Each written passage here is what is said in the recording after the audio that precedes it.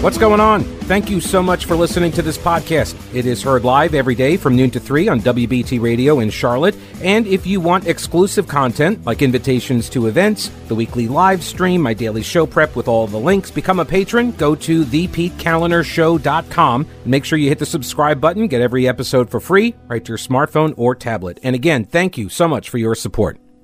Ed Warren, former U.S. Air Force nuclear weapons officer, wrote a very lengthy piece at a website called persuasion.com. And yes, you can sign up and get their newsletter. I think it's a Substack kind of thing. It's free, but I will warn you, a lot of the writing comes from the left.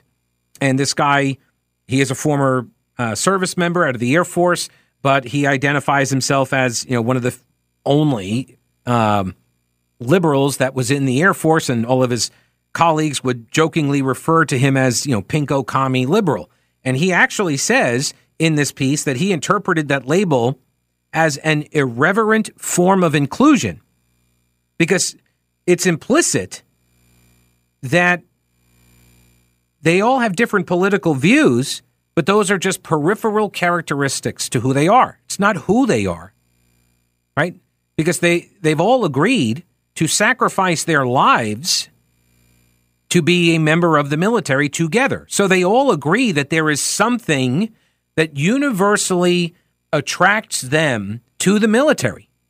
And so those other things, those are the ways that you rib your colleagues. Those are the differences that you make fun of them, but it's all in good nature. It's all half-hearted. It's all in fun because you all recognize that it's peripheral. It's a side issue. It's not the thing that you are. He then gets out of the military, goes to work in New England, for some, I forget what you call it, like a tech business startup or something, clean tech business. And this was probably around like 2010 or so.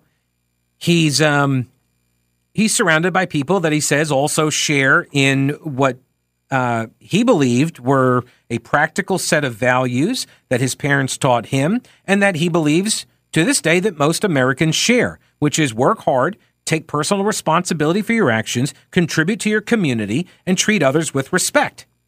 And if you do these things, if everybody or the majority of us do these things, right, this will make for an amicable society of trusting people that can get along and we'll all benefit.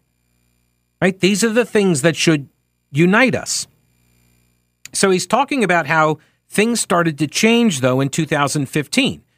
I suspect he was appalled at the rise of Donald Trump. He didn't think Donald Trump recognized or these values were not manifested in him, in Trump. Treating others with respect, for example. I think Trump works hard. Taking personal responsibility, I don't know, contribute to the community, probably for Trump. But he doesn't go into all of these details. I'm just laying bare the politics that he has. I don't think you should reject what he is saying because he's coming from that side of the political aisle. And I don't know if he actually is still on that side of the political aisle. He never says. But he does note that when he took a class, it was a dual degree program between Dartmouth and Harvard, and he's sitting in the class with, students around him, his fellow students. They tended to come from wealthier backgrounds. They have progressive inclinations, and they believed that the sins of America's past necessitated an unsparing and wholesale reinvention of America's core tenets. He says it was fashionable among them to condemn an ethos of hard work and personal responsibility as evidence of white supremacy culture, or to declare that the American dream was dead. I actually ran up against this a couple weeks ago when the Twitter argument with that ACLU, now former lobbyist, when that all erupted a couple of weeks ago, somebody said she was not acting professional as a lobbyist, as a deputy director of engagement for the North Carolina chapter of the NC, or the North Carolina chapter of the ACLU. And somebody said she wasn't acting very professional, and they called that white supremacy, being professional. And so that's what these students believed. And he doesn't mention their race or anything else, but this is a pervasive mindset. They were then attacking Trump supporters, calling them, sexist and dumb and racist and all that. And he pushed back on them. He said, look, maybe just a lot of them. And by the way, I suspect he was able to do so because he knew so many of them from his time in the service, right? These are people that did a lot of the living and the dying, right? For these American ideals. And he said, look, maybe some of these folks are just fed up with the endless wars that they often go fight. They're the ones that go and fight these wars. Or maybe they're mad that the economic losses of the Great Recession have not been regained by them, right? Automation, globalization.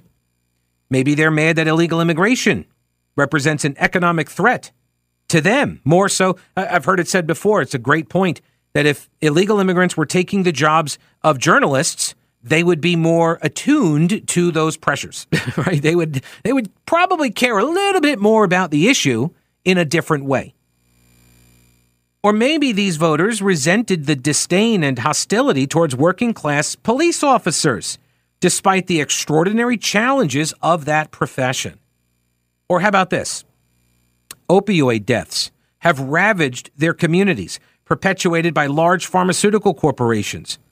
Maybe they're just a wee bit angry about that. Maybe, just maybe, they were deeply offended and angry that rather than truly listening to their frustration and their pain, liberal elites declared them deplorable. So he says this in the class.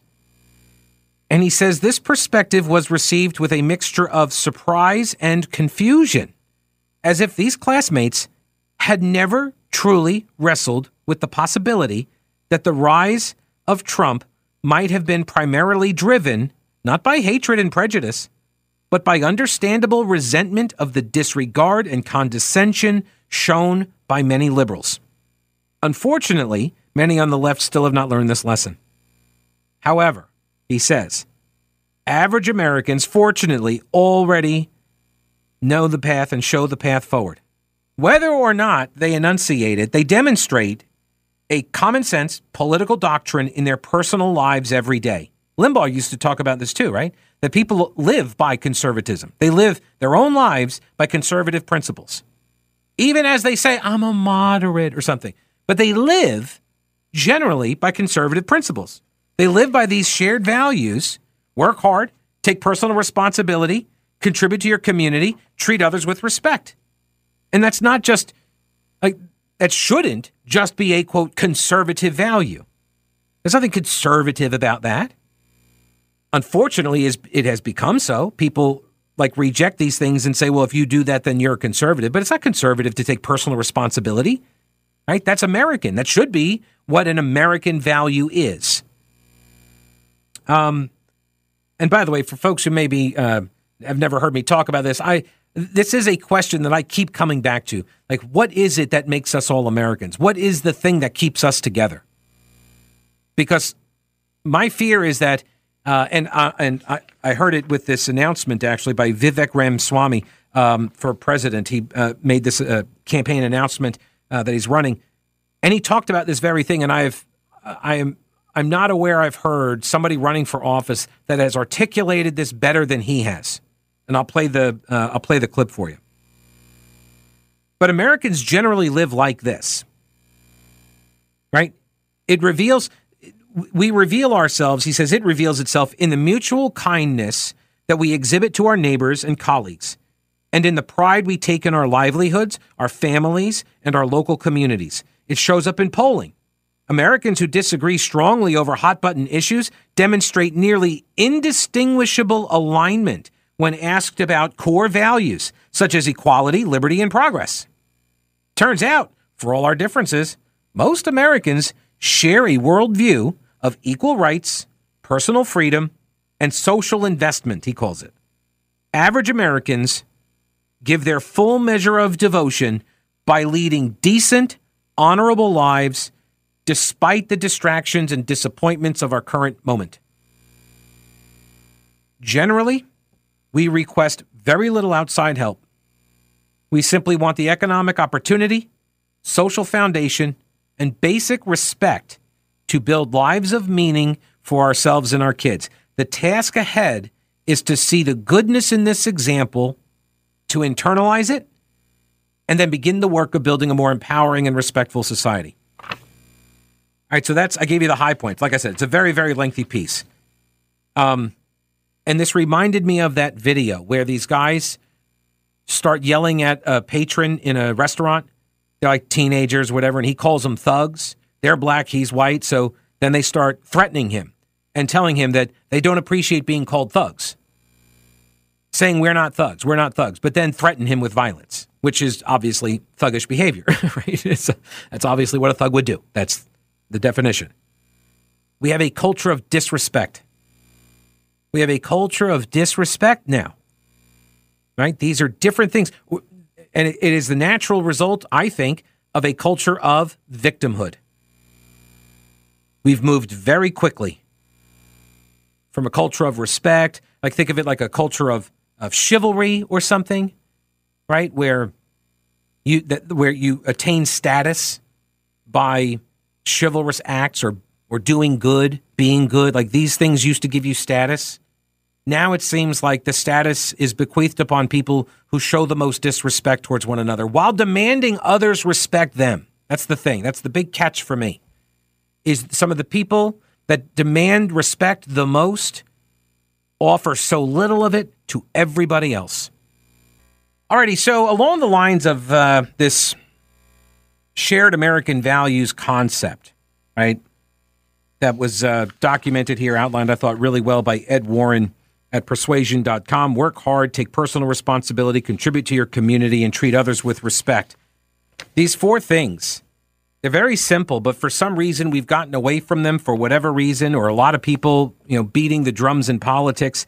They don't want us to abide by these things. But I think, as Ed Warren does, I think that a lot of people do still follow these basic ideas, these basic values. So along comes a fellow by the name of Vivek Ramaswamy, and he is a conservative author. He's a businessman. He announced that he is running for president in 2024. And he says that America has a national identity crisis. Here is the audio from his announcement video, because I guess that's how everybody does it nowadays. You just put out the video. Here's the audio.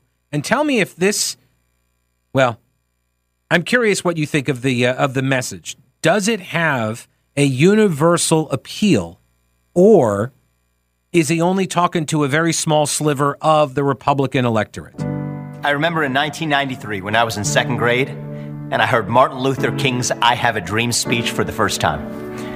That was the speech where he said, "I hope my 4 children grow up in a country where they are judged not on the color of their skin, but on the content of their character." That dream stuck with me. It meant something to me. I grew up in Ohio in the 90s as a skinny kid with nerdy glasses and a funny last name. My parents taught me that if you're going to stand out, then you might as well be outstanding. Achievement was my ticket to get ahead. I went on to found multi-billion-dollar companies, and I did it while getting married, raising a family, and following my faith in God. And yes, I am a millennial. I was born in 1985. But the sad part is that if I'd been born 20 years later, I think my story would have been impossible. We're in the middle of a national identity crisis today. Our nation is hungry for a cause, for purpose, for meaning.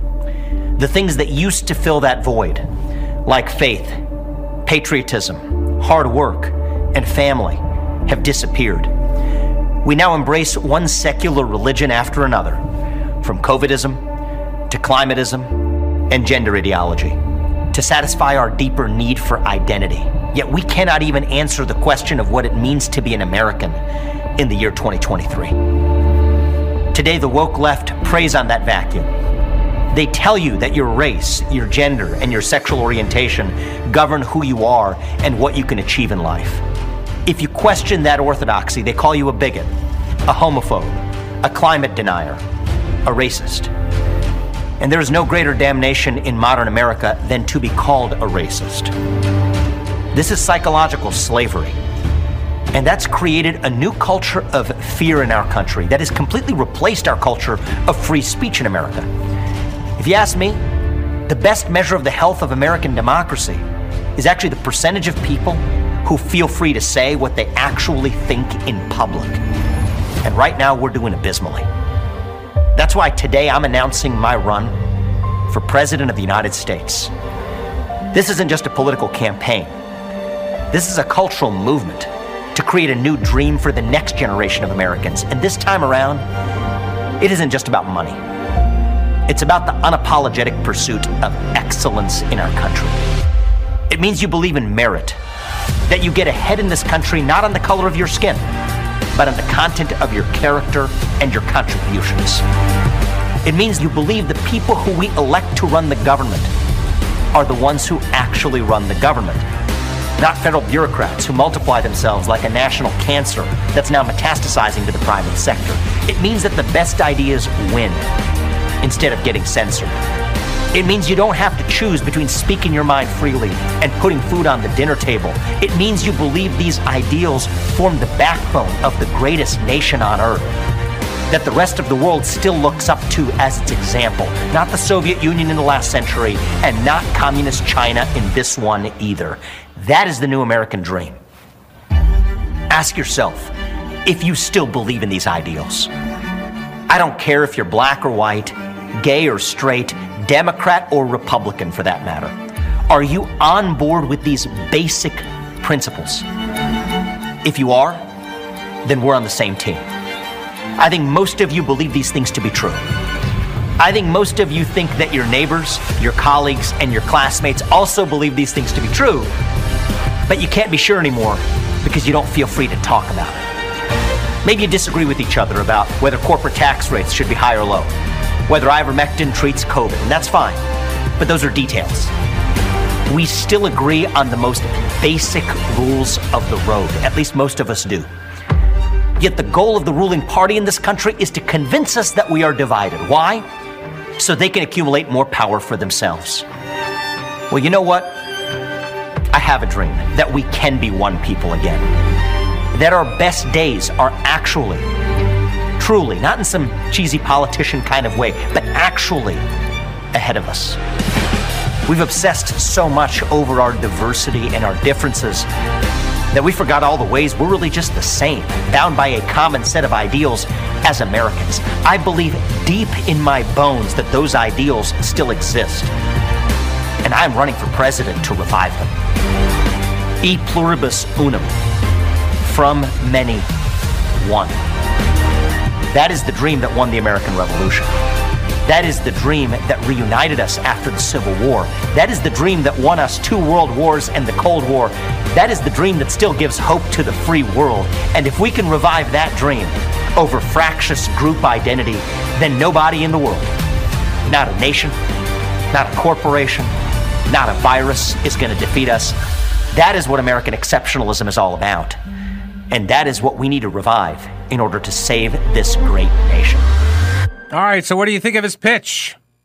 And on Twitter, it's a Pete tweet from Mama Donna, who says, Pete, I'm crying at this speech by Vivek Ramaswamy. I played his announcement video, ran about 5 minutes. I apologize, it went a little bit long. I mistimed it.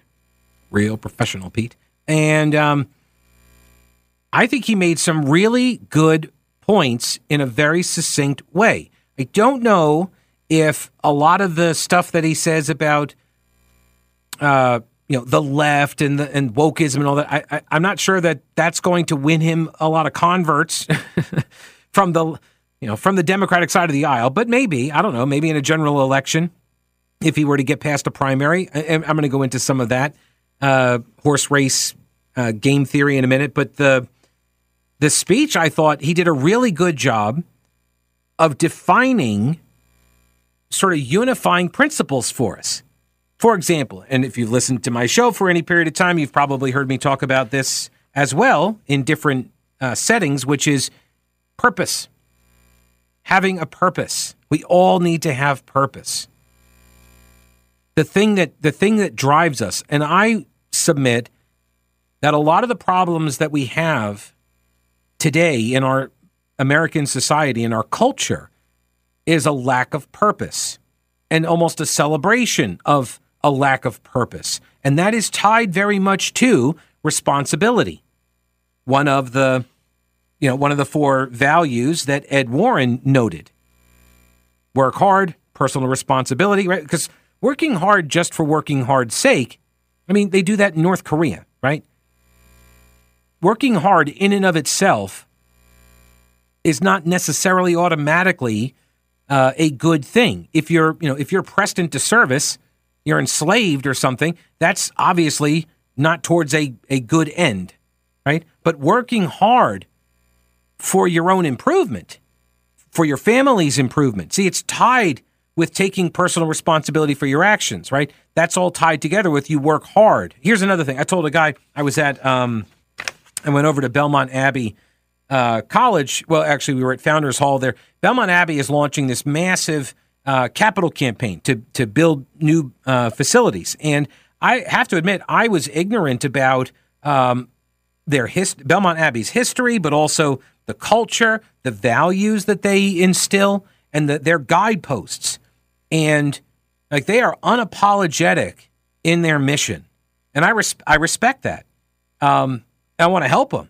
And because like the stuff that they are working to do, their values align with mine. And one of them is, responsibility, hard work, giving back to the community and service. And anyway, we're sitting at the table and I don't know anybody at the table. And there was this student that was a part of the student government. There were a couple of them, sprinkled throughout the room. And we got to talking and he's an English major. He was going to teach like this very specific, I think he was saying it was like medieval fiction or I forget what it was, English or Celtic or something. But he was trying to get into some programs overseas in the UK and in Ireland and Scotland or whatever. And so we were chatting and what do you want to do with that degree? And he says, of course, to teach, because that's, I think, what you probably have to do with that kind of a degree. And I said, well, you could, if you are truly interested in the content and you were able to make it engaging and informative, you don't necessarily have to become a professor to do that, right? To convey these ideas and explore your research. And so I said, like, what's the goal? And so he says, to go teach. And I said, well, is it to teach in a school or is it to teach about the subject matter? And he indicated it was the latter. And I said, well, you can do a podcast. You could do a YouTube video. You can open lectures up and put them out there, quote, for free, but then monetize it when you have an audience. Because if the content is compelling, then people will find you. Content is king. And I told him, have goals. I'm big about this too. Have goals and tell people what those goals are.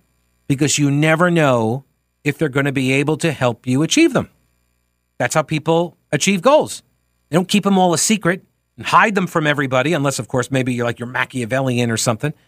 But if you have a goal, you want to broadcast that to other people, tell other people what it is that you want to do, and you would be amazed how many times just simply speaking your goal makes it become a reality. It comes to fruition because someone says, oh, like this guy, I have no idea what he's going to do with that information. I have no idea. When I said to him, like, here's how you do it, I gave him my card. I said, if you ever need any, tips or pointers or advice on how to start a podcast, I know how to do that. I can tell you how to do that and see what happens, right? And maybe he doesn't do it, but maybe he does. I don't know. But maybe he tells somebody else and he speaks his dream into existence. That's how that happens. Have some goals. Put them down on paper, make them real. And if you have like a 5-year horizon, what's your 5-year plan? What's the goal for 5 years? Then you're more likely to achieve it. You're way more likely to achieve it. And so stating these goals, stating your purpose, right? Vital. And Vivek Ramaswamy says that we as Americans are hungry for purpose, right? To satisfy our need for an identity. He went on to say in an interview on Fox News, he said, quote, our diversity is meaningless if there's nothing greater that binds us together.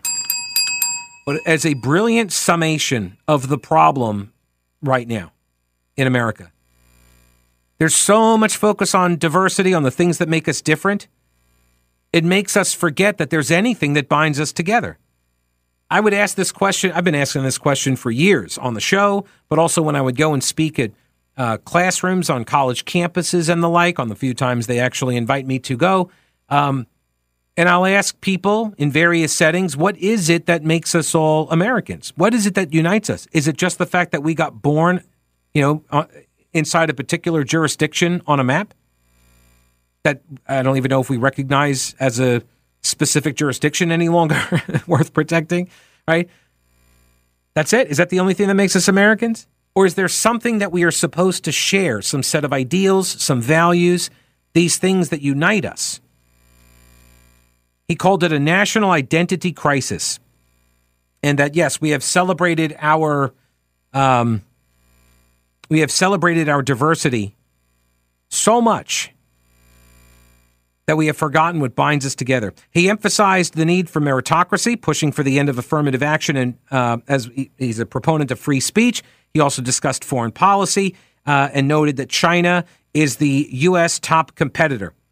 And he says, if you ask most people what it means to be American today, you'll get a blank stare in response. I got to tell you, I have received a very similar reaction. Here's another Pete tweet. It's from App Patriot Girl. She says, I have to say, from the audio, it's a pretty impressive piece of audio. He sounds impressive. I've been watching him for a while. He actually is he's the founder of an asset management firm called Strive Asset Management. And the whole point when he set this up had a mission of depoliticizing corporate America away from the ESG investment movement that's been taken over. So that's what the guy is like trying to fight back. And I think this is what it's going to take, is a lot more people doing so, a lot more people engaging with the battle. He's a first-generation American. He's got an undergrad degree from Harvard, a law degree from Yale. He's a best-selling author. The book was called Woke Inc., Inside Corporate America's Social Justice Scam.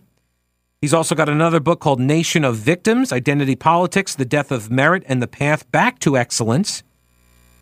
He is also the third candidate to announce his bid for the GOP nomination alongside Trump and Haley. And so Samuel Mangold-Lennett at thefederalist.com asks, I think, an important question, which is, who exactly is his primary voter? Who would that be? We'll take a look. 704-570-1110, 1-800-WBT-1110. Let's get Ralph on. Hello, Ralph. Thanks for hanging on. What's going on? Hey, anytime, Pete. Great show. I seen that gentleman announce, I think it was on Tucker Carlson last night. He's been on Tucker's show about 3 or 4 times and everything, and has some good policies, in my opinion. What I was going to say is, though, people do need a purpose. And me and my wife, 25 years ago, started a small business. It took me 3 weeks of going around and talking to people and knocking on doors and driving around before I got my first client. Mm-hmm. And it was during the building boom and everything, and I got in with real estate attorneys and doing research, and we got other clients like that. But, people need a purpose, and once you get your first client, it kind of feeds off that, and then you've got to have a little bit of luck, but you've got to do a good job. And so, we've been very blessed, and so, I'm actually heading to Union County up to the courthouse to do some research work there now, and you can't stop people, and you can't give somebody money just to stay at home. I think it was on your show or some other show. Aren't there 10 million men out of the workforce? Yeah, that sounds right. I know. Yeah, the labor force participation rate is low and very low among working age males. Well, and you get attacked for your masculinity. I go out each day and try to improve myself. Technology is trying to put our business out where you can do this stuff online, but I've always adapted.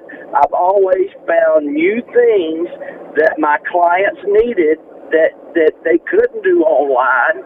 And like Rush Limbaugh said about climate, you learn to adapt. Right. You adapt to your surroundings. And I basically, I went to high school. I had a couple classes at CP, but it infuriates me for people to want to stay at home and then want to check and not get out and do anything. If you can do simple things and make a business out of it. Yeah. I mean, that's it, right. And if you're working to give kids like in the trades or vocational training, right? The key there is to identify something that they like to do, that they feel personally rewarding, right? So it puts them on a path. And a lot of times that you get your experience and then you go off and do your own thing, right? That's the whole point. That's an entrepreneurial spirit. And you are exactly right. I learned it when I set up my own business, and I describe it like a switch got flipped. I had never felt like that before. I'd heard entrepreneurs talk about it, but you just did the same thing. You talked about how when you started your business, the amount of time and effort it took at the very beginning to get it started. Those are the things that almost every single successful person who has built a business, that's what they always start talking about first. Almost 100% of the time, they all talk about the hardest times because it shows that they persevered and they were rewarded for doing so. Yeah, and it's a good feeling. And now, I mean, I'm 63. I just like, it's kind of like a sport. I mean, when you go out and you get a call, and I've worked for some attorneys that I've sat down with a lot of people that at their homes that have foundation names on the sides of buildings down in Charlotte. And they are the most common, sincere people that you meet, most of them, and everything. And, they're doing transactions, and I had to notarize stuff. But it's a feeling of accomplishment. It's a good feeling. Absolutely. Ralph, I appreciate the call. Continued success to you, sir. Thank you, sir. All right, buddy. Take it easy.